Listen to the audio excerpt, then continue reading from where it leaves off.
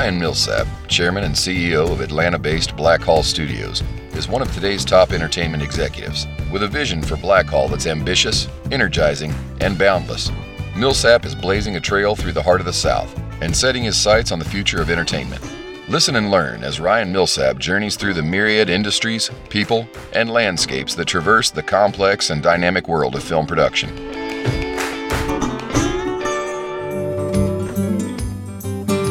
Welcome to the Blackhall Studios podcast.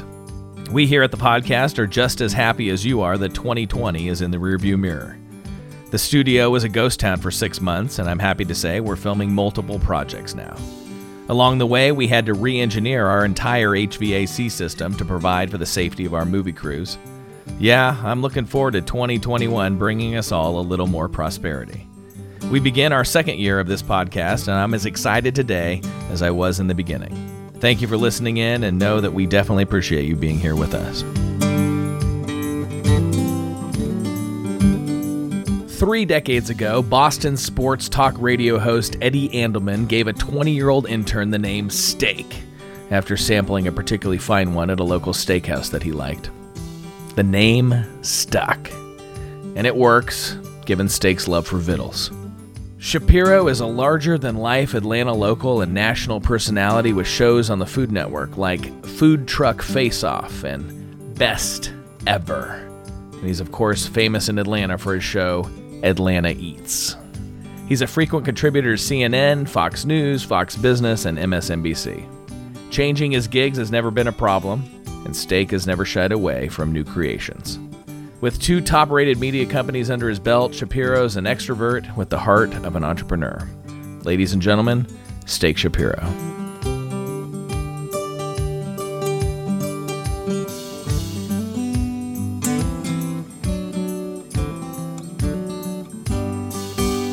Hi, this is Ryan Millsap. Welcome to the Blackhall Studios podcast. Today on the podcast, we have Steak Shapiro, an Atlanta legend. Steak, welcome to the program. How you doing, brother? I'm doing fantastic. So good to see you. You too. So what restaurants survived this pandemic? What restaurants survived? Well, a lot of restaurants. So here's the story with restaurants, right? It's no different from regular business, regular folks. If you had a pre-existing condition, right? So the economy in Atlanta is just on fire pre-COVID, right? All-time unemployment numbers low. Restaurants are crushing. All my buddies in hotel, restaurant, hospitality doing record numbers in 19. And even mediocre restaurants, because you were out so much and people were so liquid, they were doing okay, right? Even though you're like, it's okay. Well, we can't eat at the same place every night, right? So COVID hits, and if you had a pre-existing condition, you had lousy bartenders, or your food was mediocre, or you just didn't run a tight ship, you're probably in trouble. You probably have a chance to be out of business, just like some dude with diabetes who's 200 pounds overweight is probably screwed, right? And I mean that not to be callous. So it weeded out mediocrity. It sucks. A lot of local restaurants. And by the way, there's plenty of great restaurants that are struggling as well. But for the most part, if you ran a great restaurant, if you're a great restaurant group, if you had a great following, if you're in a neighborhood, they supported you. If you're bigger restaurant brands, you pivoted to takeout and carry out. I mean, there's pain points. Can we say shitty on this thing? You say anything you want. So if you're a shitty restaurant or a mediocre restaurant, you're bye-bye. It's probably over.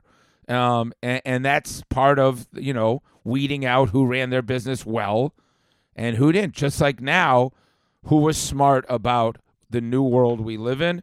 Restaurants are no different. And it's fascinating to see what restaurants did, really, in terms of, making, trying to get back to that alcohol sales, sending people home with bottles of wine, making beautiful margaritas, standing out on the corner, pivoting. Just, restaurateurs are grinders, right? Have to. If you want to be like a, super successful, if you want to be like a rich, you start a hedge fund, and you do what you do. You build these nice studios, right?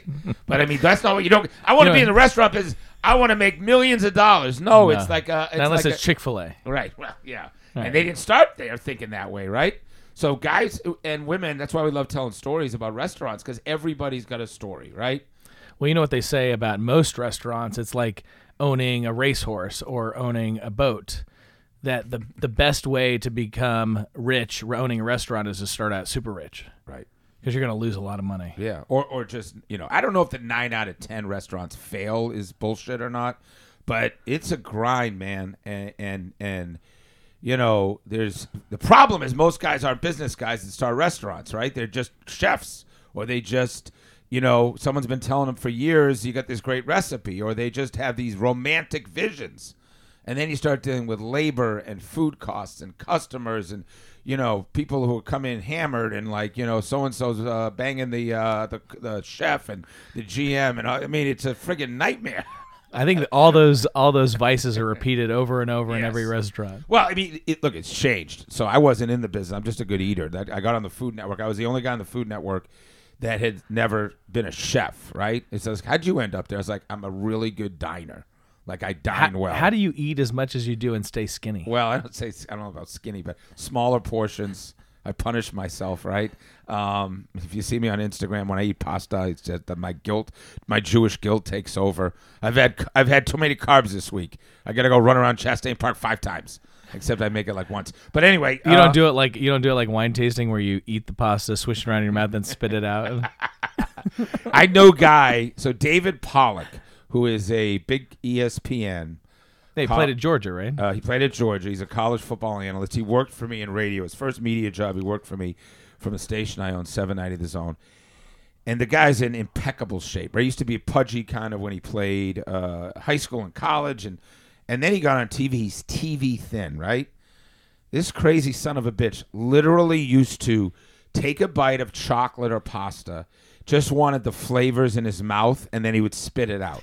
That sounds like a New York model. Right. It's like, well, you would know. You would know, my friend. Not that, I don't know. Are we talking about the fact you're getting engaged? I'm engaged. I'm getting married in May. Wow. You are just a romantic, right? Wow. I've been looking at your photo shoots lately. I mean, this guy is a Renaissance man. That town and country photo shoot.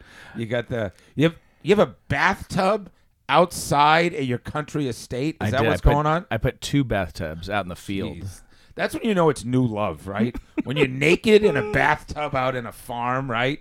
It's like Eden. Yeah. So, but you're happy, right? I'm so happy. You look so chill, right? No, she's absolutely amazing. Yeah. Now, she's very, very lucky because she has an incredibly good metabolism because she eats whatever she wants. Serious. It's not drinks fair. Whatever she wants. Eats whatever she wants. That's like the perfect woman. Yeah. Like you can eat with her. That's right. The downside. Not that we care for. Well, and she makes most of the food. She's an incredible chef. She's. I see her. Should we give her a plug to her Instagram account? Have we done that before? Yeah. What was it? Vibe with Brit? Is that what it is? Vibe with Brit. You're right. Wow. Yeah. At Vibe with Brit. At Vibe with Brit. She's making these ridiculously awesome meals, curating, and then she's out in her bathtub. She's got her feet up and she's got the wine, and I'm sitting here with my 3 friggin' kids doing carpool, just trying to survive the goddamn pandemic, and this son of a bitch is sitting out there in a friggin' bathtub with a model, and it's like, what the fuck is going on here, right? Well, it's hard for extroverts to understand how wonderful all of this pandemic has been in many ways for the introverts. Right. We just no doubt. retreat to a farm and run baths and read books. You'd be surprised. I mean, people say well, you're on the radio, you're on TV, and you got to be missing people. I can do me 5 straight days of Netflix and cooking at home and being with the kids. And when it gets, Georgia doesn't have a lot of it, but when it gets rainy and cold and a little snowy, that's awesome. Light the fire. All nuzzle up together. There's nothing better than a house full of kids and a dog, right? And I know I see your girls out there, but I'm sure you feel the same way. When it's your own little team and it's we're locked down today, baby. It's amazing. Here's the menu. We're having chili for lunch. We'll probably make some big old roast for dinner, right? Yeah. My daughter's in the baking business now, my 13-year-old, so she's going to start making cookies and then dad starts figuring out what can we watch all together, 9, 13, and 15-year-olds. So I'm all about not going anywhere. It's the modern equivalent of 40 acres and a mule. Right. Right. It's just you and the fam out there trying to survive, make something for yourself in America. Yeah. Some people have better places to survive than others. Wink, wink, buddy, over there. But I am very happy for you and happy to be here. at Blackhall, right? Where things are rocking and rolling. We're rocking and rolling. So you're testing like all the time. People like when they come to go on set, or what are the rules of making movies and all that stuff? Well, I don't run all that. It's run by the Producers Guild. Yes, and they've done an incredible job. They spent basically all of the lockdown working with the other unions, the Screen Actors Guild, the Directors Guild, IATSE, the Teamsters, and they had to come up with a protocol that all of those other unions would sign off on. So when I'm watching now, finally now coming out, if I'm watching TV or watching movies, they're referring to the pandemic. There are episodes like on episodic TV where they're pandemic episodes. So they really started about 5 months ago being able to get people in a sound studio, a sound stage, or whatever it is, and yeah, really September 1 is when things started ripping again. People Right. started dabbling in August, and then September just the fuse was lit. So I know about folks in hospitality. What was it like in LA for all those people? And Atlanta. What did everybody do for those 5 months? Nothing. How much despair was there in the industry through all that? Well, I think in a similar way to what we saw all across the economic spectrum in the U.S., people that lived in economic strata where they had cash, Right. and where they weren't worried about their next meal or their house or their whatever, then those 3 months were kind of like a vacation. No doubt. Yeah, I mean, for a lot of folks, and and I will just say this, and I'm not going to get political at all, but I got buddies. So my wife is from Lafayette, right? So they're as red as it gets. Lafayette, Louisiana. Get your gun, get ready to go, baby. My mom and my dad are from Brookline, Massachusetts. So if there's a more liberal place, maybe Haight-Ashbury or something. But I mean, so I heard both ends of it, right? Mm-hmm. But I will say this: it's not hard for New Yorkers with a lot of money or people up in Boston to say, "Oh, everybody shut down, everybody stay in." Everybody, well, yeah, because you're not affected at all. You're just you're in the Hamptons for 3 months. Exactly. You know how many of my buddies pivoted to the Hamptons for 9 months, right? Still but then there. there's like people on the ground floor trying to make a living, like production assistants, like grip guys, like guys like that, right? Well, what I will say is that I was going to talk about this industry. This industry's been ripping for years now. Right. In the post-Netflix era of entertainment, if you were trained in entertainment, you can work as much as you want.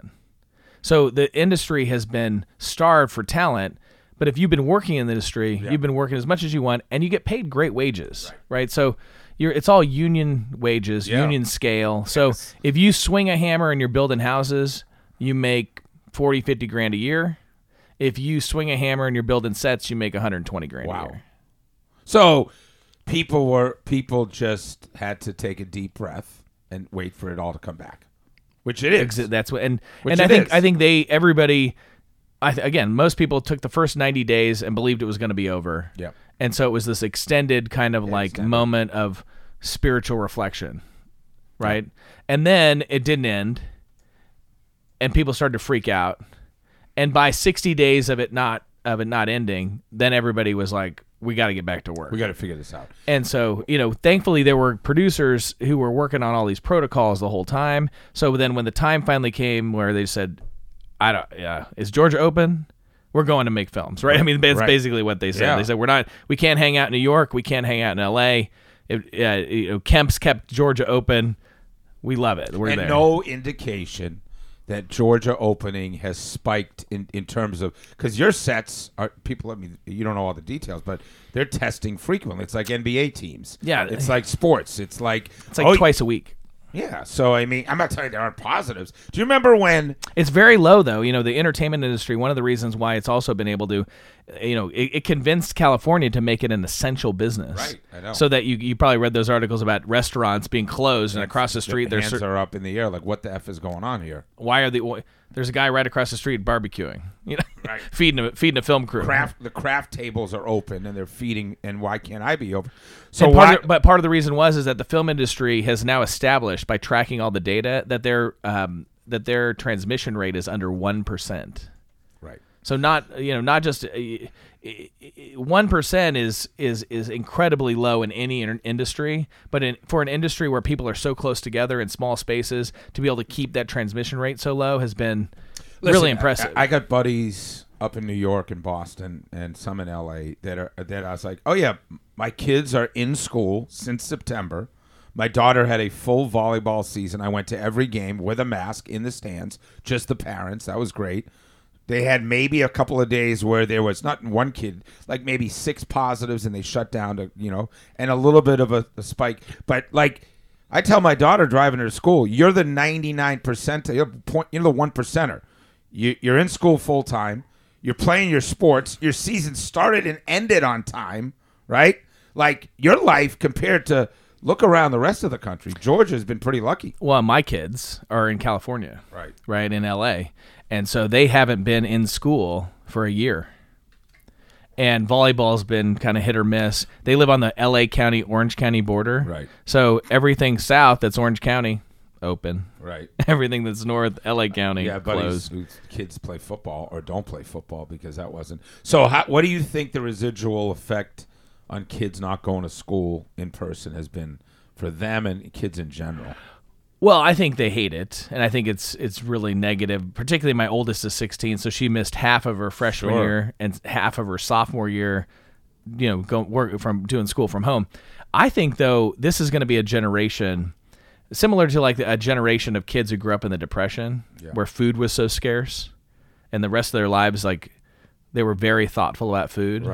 Right, either very grateful or very resourceful or whatever, but food was like a big deal in their psychology.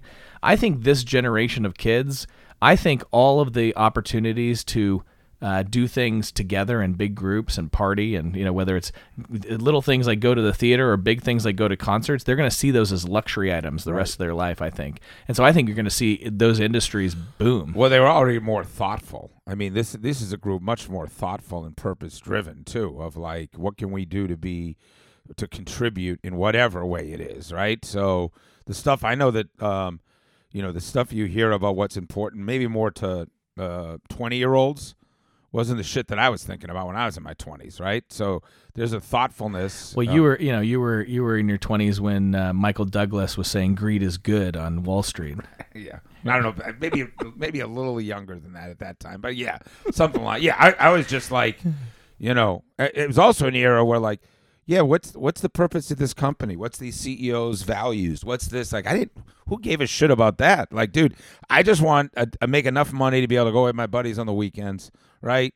And maybe I'll be at this gig for a while. I mean, I was in entertainment, but we didn't think that way. Now you better have a clear delineation of what your company stands for, right? Which I think is a good thing, probably, right? Folks are more focused on that. I mean, I think it's good and bad. I'm a big proponent of legislating freedom and educating choice. Right. And some of this stuff feels pretty heavy-handed. Yeah. Well, the cancel culture for sure. Right. Like companies who now have to. I mean, their company's done great work forever, and now, if you want to look deep into any actor, executive, CEO. I mean, if you want to go deep enough on anyone, you can find something. What I found amazing, even in the sports world, like, so you draft a kid, plays 3 years at, North Carolina, or, sign him as a free agent. It's like, dude, did you see this post he had in Facebook when he was 12? Like, no shit. Like, when he was 12. Thank God you didn't have Facebook when you were 12. My God, the debauchery of my life growing up. But I'm saying, like, okay, so now even if you're reading something super unpleasant or harsh, like, why do we assume that a 12-year-old didn't all of a sudden see the light and be like, that was a really, fucked up way of looking at the world? But they'll go back. I mean, I don't know, maybe you won't go to 10. I would say that the cutoff, right, for something that you could say at 12 or 13 could affect you in your 20s. Do you say that's that? I think in this culture, if you had Facebook posts when you were 7 that were, I mean, I don't know what 7-year-old has freaky Facebook, right. but if you did, like, but if you were like really racist when you were 7, yeah. I think that would come back and haunt you in today's culture, it's right? Like, there's not a lot of space for the psychological evolution of a child into adolescence into adulthood if everything in your life is documented, like recorded history. Well, that's the whole thing. You can go back and try to find some. Now, in some cases, like, listen, you have some crazy bastards who you go back and you realize, oh, you could see this starting to develop at 12 or 13 or whatever. But my God, how about the ability for people to mature and learn and educate themselves so the same shit they thought when they were playing high school baseball isn't how they think now, right? But 90% of people aren't one would hope, unless you're exposed to, just awful stuff. But anyway, so it's great that you guys are open for business and making great films, right? We're so thankful, and the industry's exploded. Certainly the impact of streaming is gargantuan. Yeah. If you look back pre-Netflix making House of Cards, yep. the industry was doing about $40 billion a year of content. And let's take 2020 out because I don't think any of those numbers have come out, and I don't know what they'll look like. But 2019 was over $80 billion. Right. Got to be. I mean, and just adding more and more. So we have 3 shows that are in development, right? Development deals that we have. And we're just going right down the gamut, like Hulu, Netflix, Amazon, Disney Plus. Now there's HBO Max, right? So they're food shows, right? So I'm in the food and sports space. Mm-hmm. We're working on something with Big Boy from Outkast called Big Boy's Gotta Eat, right? So that's a great title. Yeah, it's a good title, right? So he's way into seafood, right? And he doesn't eat meat. And he grew up in Charleston. So you got this big black guy who's one of the great rappers of all time, one of the great hip hop groups, and he's way into food. Got deeper into it in the pandemic. Does he own one of those restaurants? He doesn't. No. He does not own one of them. But he's never been asked to do a food show. So we're like, what do they tell me out in L.A.? It's all about the EP, right? Who's the guy that's going to attach himself to the project? So we're going to travel, to Charleston and to New Orleans and to, anywhere there's fresh seafood. And it's kind of a combination of dirty jobs, meets, diners, drives, and he's going to do the job, crabbing, oystering, whatever it is. So, kind of a fish out of water thing. This black guy from, living in Atlanta who's a huge music artist is now getting into that. And then we'll cook the food after, right? So we developed the deal during the pandemic because guess what Big Boy was available for? Zoom calls. Because he's like, I ain't doing shit right now. I'll talk about, a food show. Same thing with a couple of other guys we're working on. But anyway, my point is, so we got him to sign this deal, and now it's not like we have only one place it could land, like Food Network. Do you know anybody at the Food Network? It's like, shit, I don't know. It's like, no, you got like 12 different places. Might probably hit you up after this. But like the reality is there's so many, and they're all in a race for content, right? It's this beautiful race. There's not enough to watch. Right. And they're all competing, right? Look how HBO Max has come on lately. I was trying to think about what I want to watch. I think Denzel's got a movie that launched on Max, right? And then I think they got that show, The Flight Attendant. Have you seen that or heard about it? Good. But that's supposed to be great, but you got to get HBO Max. And I was like, oh, let me add another one. I have all of them. You have all of them, right? Well, you have to. Yeah. They probably filmed half of them freaking across the street here.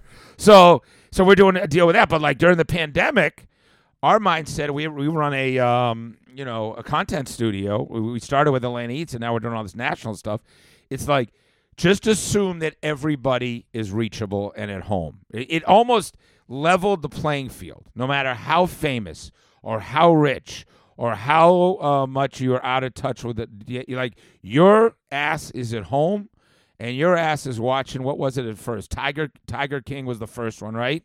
Didn't matter. Everybody was on it. First pandemic blockbuster. So everybody's doing the same shit. They're making food at home. They're hanging with their people have been touring for 15 years, 20 years, 25 years, film sets for all these years. It's like, bro, you got to find a home. Unless you're a billionaire and then you were on a yacht.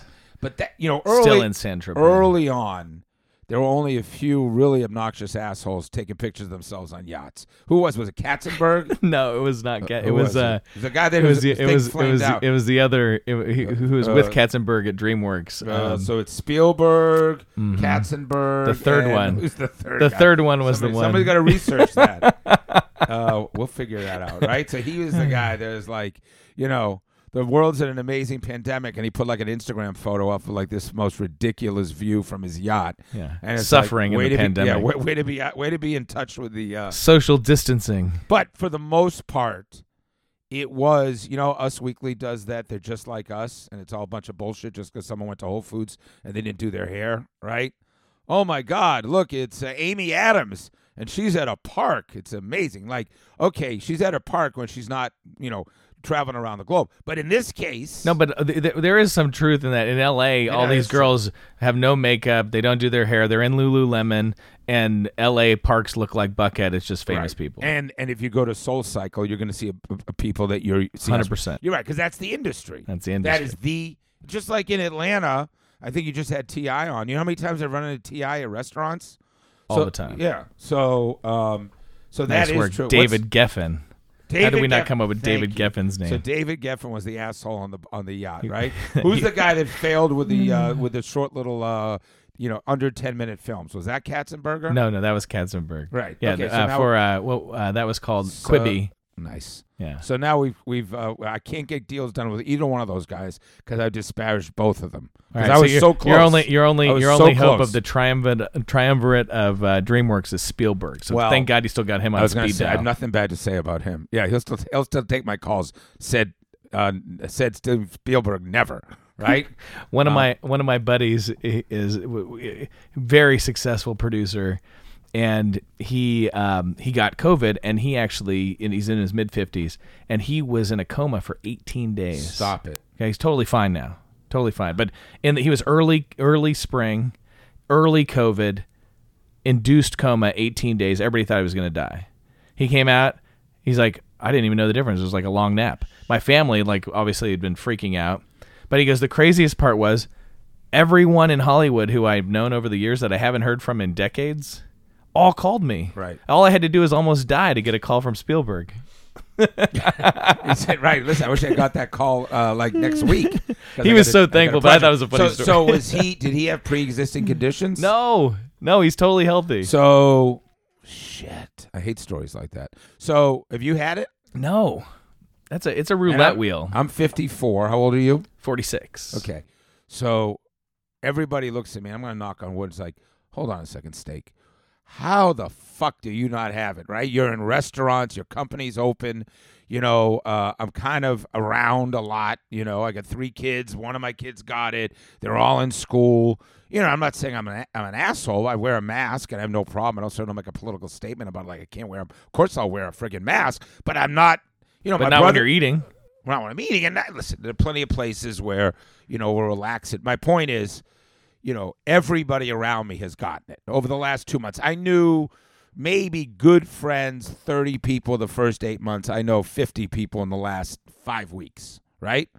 So, and 99% said it was like a cold. And I'm not making any statement other than that's what but then I hear you're one, that outlier scares the shit out of me. And that's why the world's shut down. It's the outliers. There's a lot of people dying that were not pre-existing conditions. Now, I'm not a doctor, but my guess would be that the flu every year has similar outliers where somebody who is healthy gets the flu and dies. But not at these numbers. I mean, the numbers are getting into the 400-something thousand. I don't know. Listen, I have doctors who will say, I literally have doctors, good schools, both successful.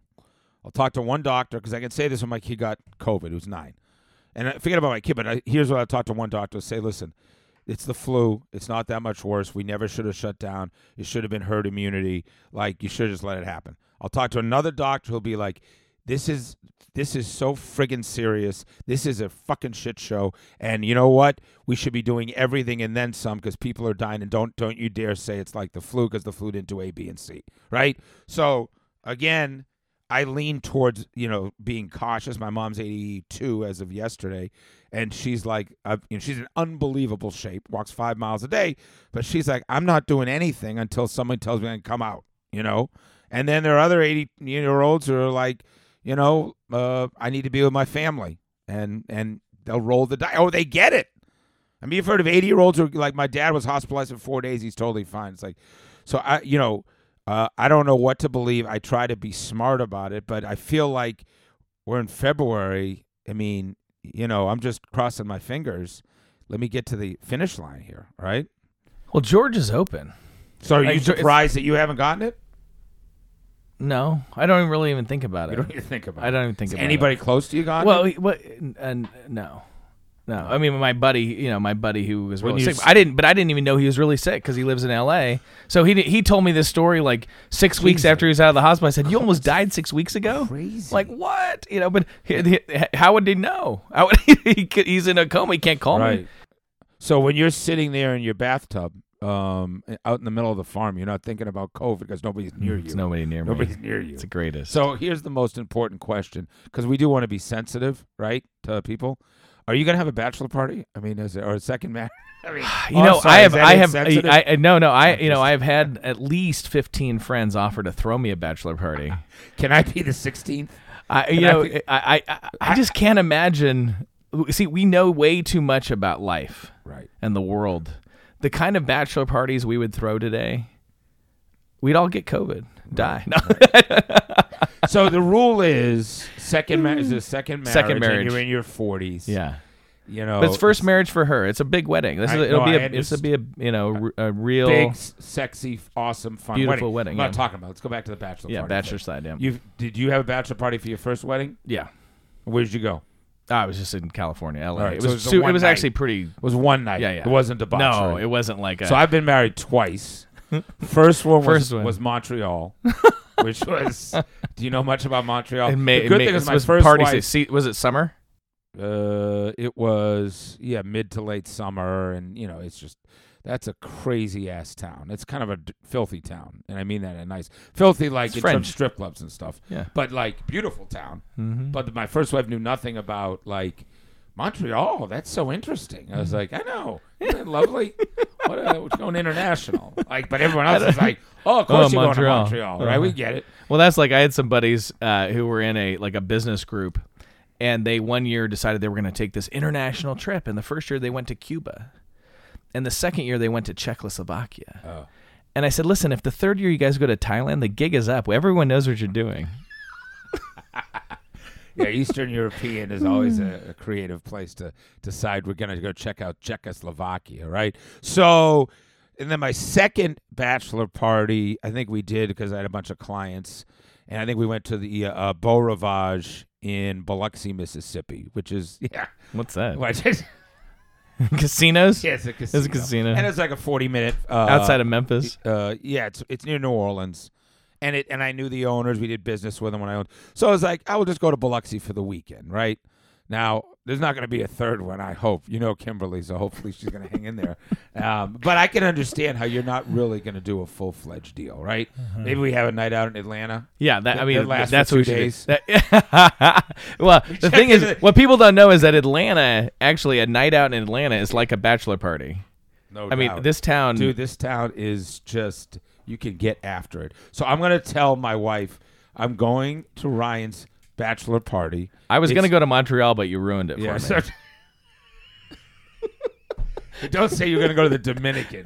Don't even try that. But I'm going to say I'm going to meet Ryan. It's kind of a pseudo bachelor party. We're going to Chops.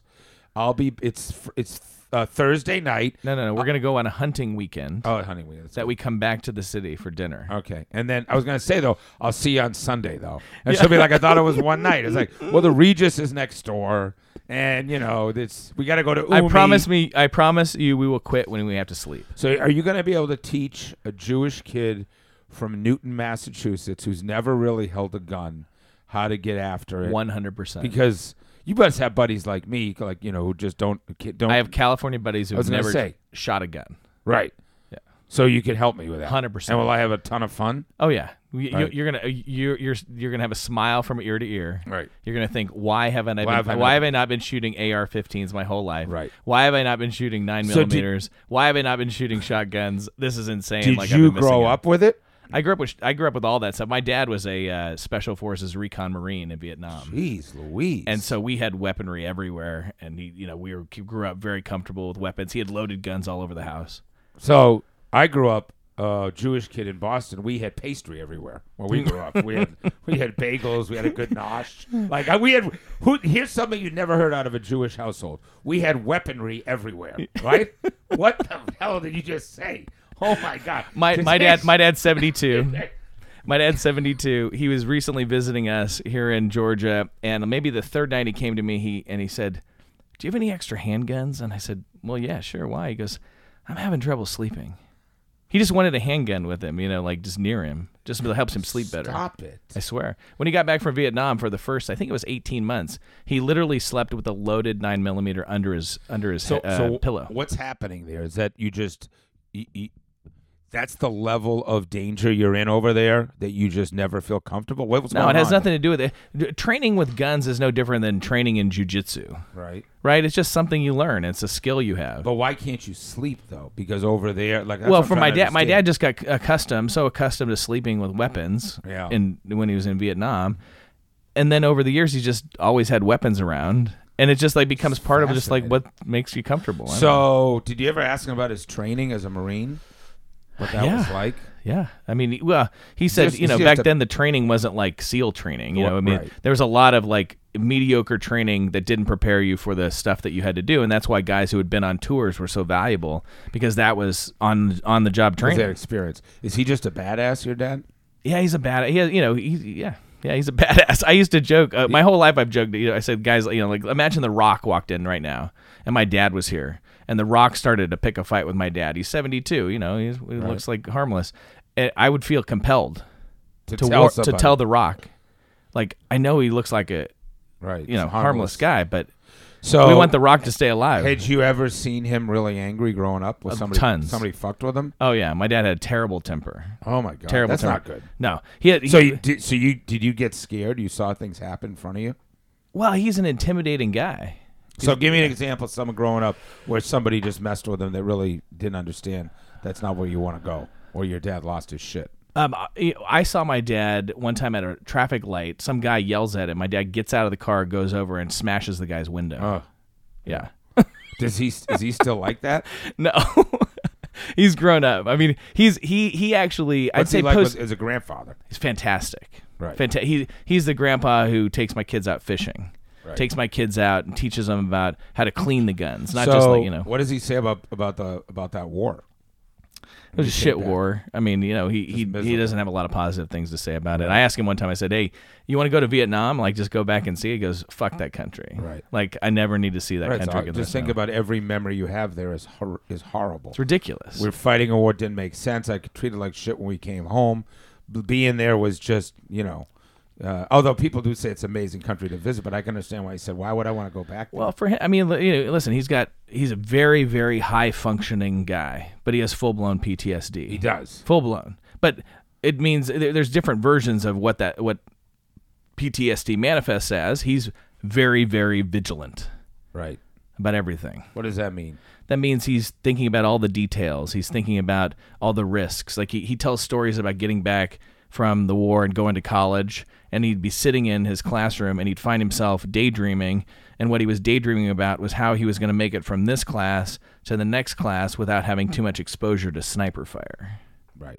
So I've heard that military guys who are fine, but they'll say, "I don't walk in a movie theater and not know all the entrances, and I'm ready for." I mean, this day and age, maybe helpless. I'm always going to assume that somebody is going to come through that door, and I'm going to be ready to deal with that, right? Which unfortunately we've seen, whether it's churches or temples or movie theaters or, concerts, right? But that's the way guys train like that think, Well, and if something like that ever happened, he's the kind of guy you'd want around for that.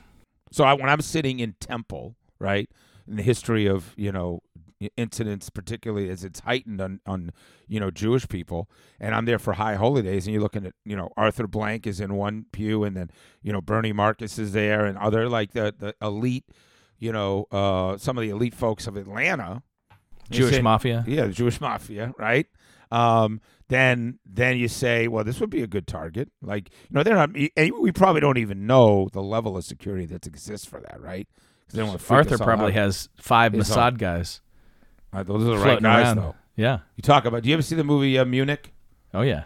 How freaking good is that movie, dude? Is that not an awesome movie? Nails. Anything with Mossad is fucking entertaining. Well, the hard part about movies like that is that the underbelly of human social life is pretty dark. Right. If you're in that space. If you're in the space where the darkness in between the boundaries of civilization, right, that we call espionage, Remember the scene where they have to blow up the guy, but then his daughter's there in the office and he's outside. I think they do blow it up. So, it's like, oh, here's what's supposed to happen is he's supposed to pick up the phone and blow, and he gets killed because he was tied to the, terrorism in Munich. But then it's like, well, he's got a daughter and she wasn't supposed to be there, but she's there. It's kind of probably what you're talking about. Like there's different rules. Like we have a mission to accomplish, and you have to get yourself in a headspace that like we don't even consider, right? Well, think about all of the psychological testing they do, right, to recruit who belongs in espionage. That's fascinating. That's kind of like the fictional versions of the Bourne movies with Damon and whatever. It's about who is eligible for this type of training, right? Yeah. Or even the Julia Roberts. Who could disappear from the earth and nobody really noticed that we could train up. Right. What was the Julia Roberts? Was that the Netflix or the Amazon? It was one of her series. To see her series, which was based on the military, of wiping guys' memories when they come back because they want to send them back out there because they were some of their best, operators. Yeah.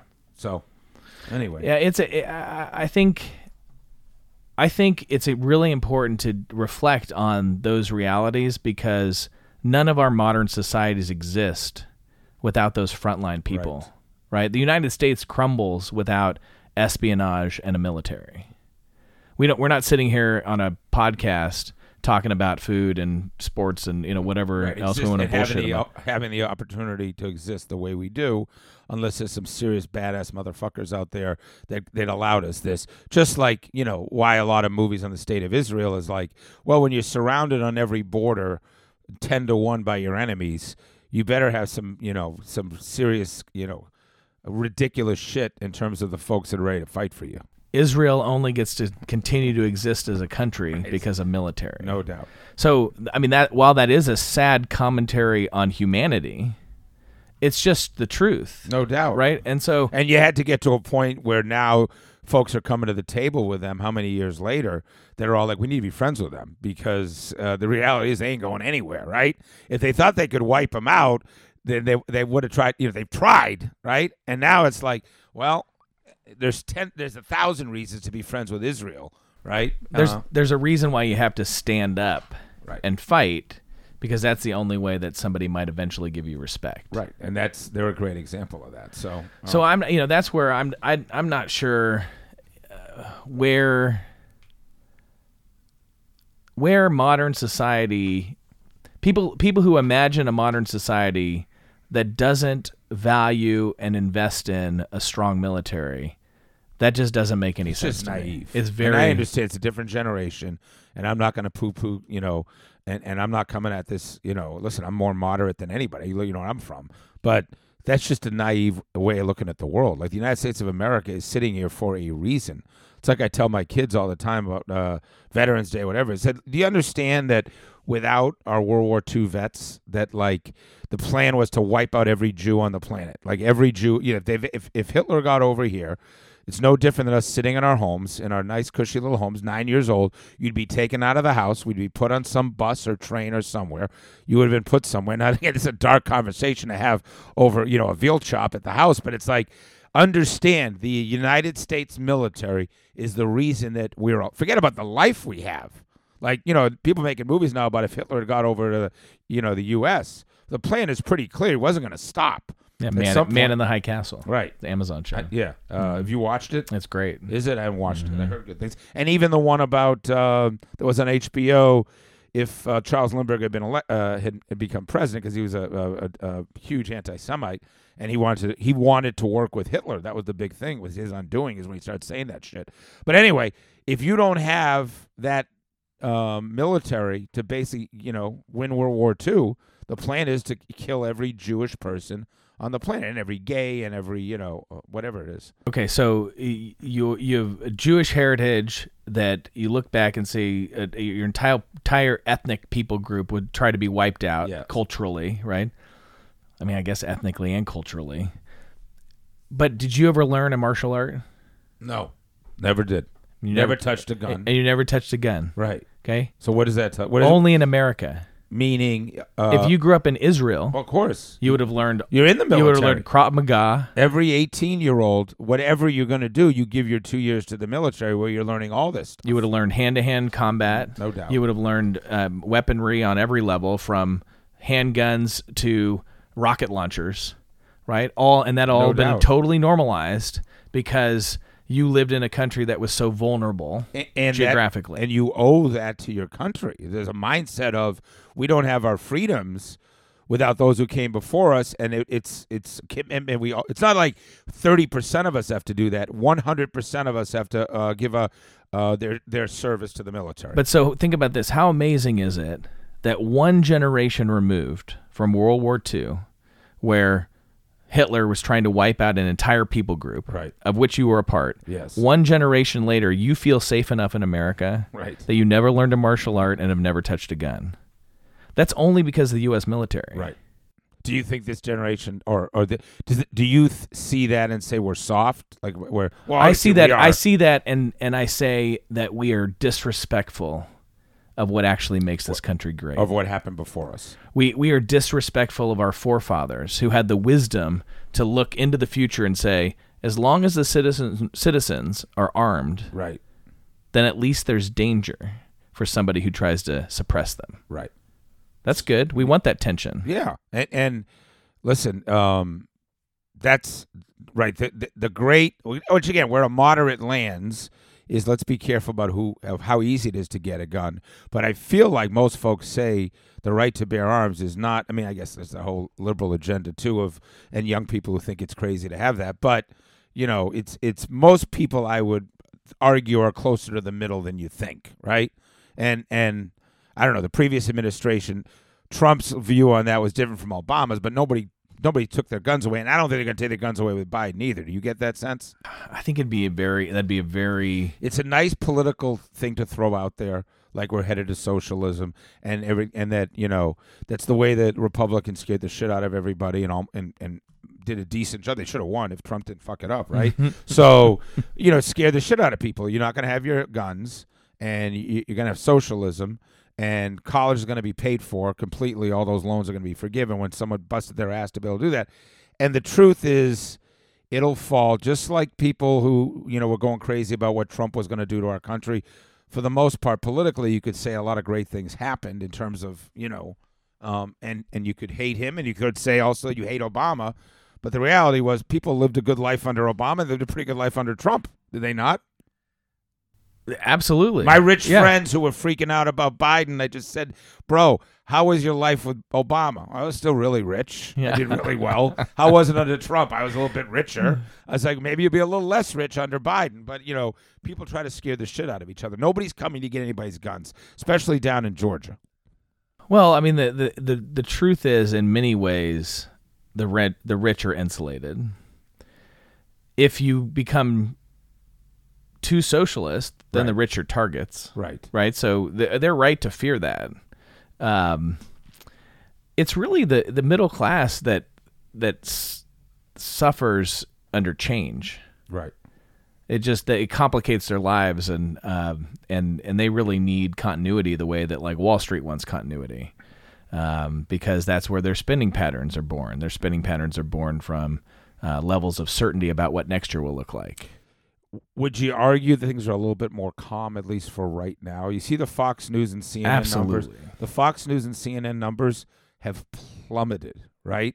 CNN numbers are dead in the water. Be careful what you wish for, right? Yeah, I mean, I don't blame all of that on Trump. I'm not a huge Trump fan, right? But I think the guy gets maligned in ways that are inappropriate. I mean, we've had plenty of narcissistic presidents. Right, the entire world is largely run by narcissists, sociopaths. Well, why would you want to be megalomaniacs in that seat if you weren't, right? Who? But what I would say is that, you don't even have to blame it on Trump. The level of vitriol, there was something, simmering at all times. It was simmering at all times, and Twitter would help. Kick it in, and the liberals were so friggin' angry, and then Trump was so angry, and then just it's this constant. So if nothing else, no news out of the White House, right? Well, there's been a lot of executive orders. Yes, I know. They've done a lot of things. But you know what I'm saying. There's just a little less simmering. I agree. Although, the thing that I worry about is that a lot of the simmering may have been liberal attempts to create chaos, because chaos offers opportunity for change. Right. So, well, you certainly can look at for the minute Trump took office. I mean, it was no free ride. There was no notion of let's come together. Right. The thing I get most concerned about is I think that fundamentally it's not that complicated to be an American. Right. The military is essential to be an American. Right. Having freedoms is essential to being an American. We could go through a list, and probably in less than 10 items, we'd say this is fundamentally what it means to be an American.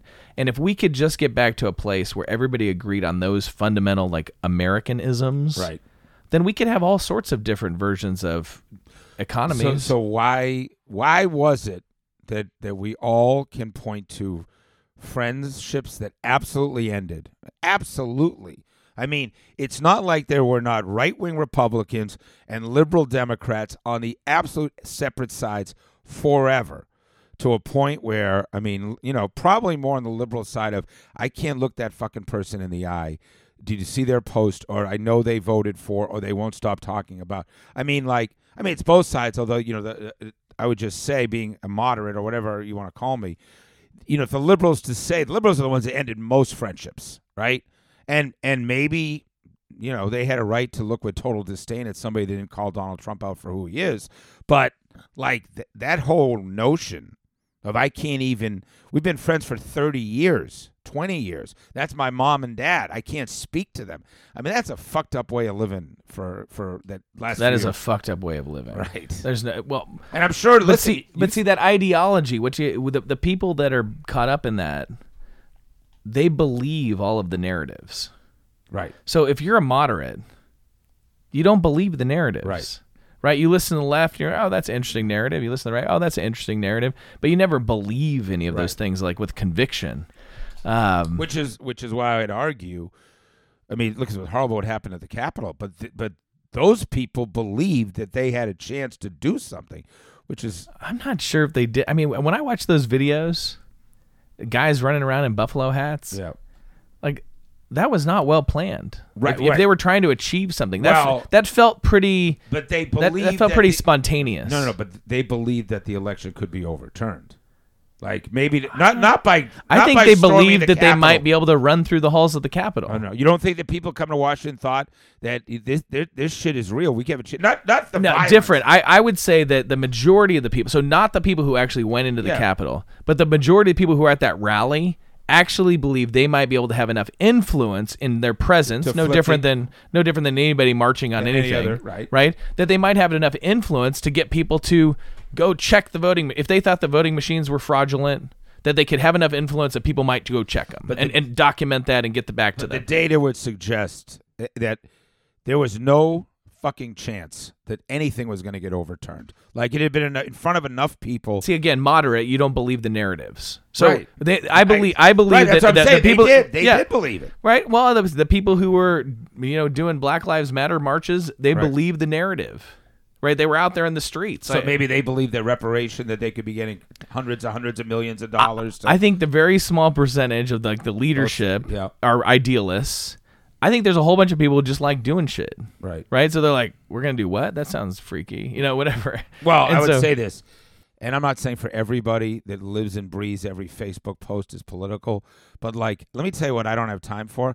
I got 3 kids, 15, 13, and 9. I'm trying to build out a company that I own. I've been on the radio for 25 years. I got, a list that I don't get to every day.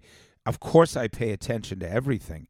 But on the priority list of, how deep I was going to get into the Senate races, of course it affects what's going to happen. I just have other shit going on that was a lot more important, How's my 15-year-old doing? How kind of father am I being? How do I try to be healthier, right? Those things affect my life every day. So for folks that you're talking about folks that are living and breathing every minute. Like Fox News comes on, and I'm on there for 6.5 hours, and it's seeping in. And CNN's no different. You're looking at that ticker of deaths, right? And every single time you see Donald Trump, you're like, your blood pressure is through the fucking roof. And I would say to my mom, I'd be like, turn off the TV. Yeah, like, but the problem is that she's not seeing her grandkids. Yeah, no, you know what I mean? Like, hard, yeah. you're just, it's like. That's our human interaction. Yeah, my father-in-law lives with us for 9 months, and I finally had to say, like, you can't watch Fox News. That's the rule. Like, I'm not, just, if you want to watch it, go down to where you're staying, but I don't want to see that. Go down into your hole where they came from. He calls it the dungeon. It's the nicest. I'd love to fucking live down there. Let me tell you. Because he says that to bust my chops. I was like, bro, you got a beautiful guest room. You got an awesome kitchen. And he just to bust my balls. I'm going down to the dungeon. You got your own entrance down there? Yes, you have your own entrance. I mean. You could have some broad coming in. Nobody would know. The grandkids would just hear something. Wouldn't know what it is. Anyway. But it's like, like you got a lot going on. You're getting married. And we're not. So here's what we know. Life is good in the country, right? Life is good in the country. You're going to teach me how to shoot guns. 100%. And I'm going to like it. You're going to love it. Right? We are not having a bachelor party of any significance. No. But the wedding itself will be. But we are going to take we're going to take a cultural trip to view the Canadians in Montreal. Oh. We're going to learn. Yes, we're going to learn about other cultures. So when are we getting married? May 15th. Okay. So I hope there's going to be an invite. 100%. Right? I think they go out in the next 3 weeks. All right. I know I've been trying to wind down my list. We could sit and talk for hours like what was this. I supposed to talk about? There was no no. But we'll do another one of these where then I'll ask you more about your background. And right. I was going to say the psychological side, which I always was there love. Something about steak? Yeah. How did you get where you were? I mean, I know, of course. This was way more fun. This was more fun, right? If people want to follow you, is this catered? By the way, it is actually. Yeah, no, there's some food. If people want to find you on social media, so I'm at Steak Shapiro, STEAK, and I don't want to tell the story of how I got my name. Then we'll do that next time. Okay, but that is normally the first thing is like. How does somebody get named Steak that's in food and sports, right? So I thought you just had a great mother. Yeah, looked at me and said he's like a little fillet as he came out. At Steak Shapiro or Atlanta Eats TV, we're the #1 Instagram site in Atlanta for food dining, which is no small feat. So at Atlanta Eats TV as well. Steak, you're a legend. Thanks for being on the show. That was so fun. Amazing. Where do I rank? How many guests have you had on the show? 40, 50. 40. Am I going to 40, 50? Am I top? No, don't say. I mean, honestly, top 5%. You're 100% top 5 personality. Yes, 100%. Yeah. You're 100% top 5 for willingness to allow the conversation to be random and diversified. Yeah. Like you're as ADD as I am, which I'll take it. I'll go with it. I love. So I'm thinking about starting one of these. That's what I wanted to see. You'd be amazing because I love to just talk to people. You'd be the greatest, right? Yeah, you can do it here. You'll coach me through These guys will produce you. Really? Yeah. You can talk about it? Easy. All right. Thanks, buddy. All right. Thanks for being here. Good to see you. This is Ryan Millsap, and this has been the Black Hall Studios Podcast. Thanks for listening to the Black Hall Studios Podcast with Ryan Millsap. We want to hear from you. Find us on SoundCloud, iTunes, or Spotify. And follow us on Instagram at Black Hall Studios and at Ryan.Millsap.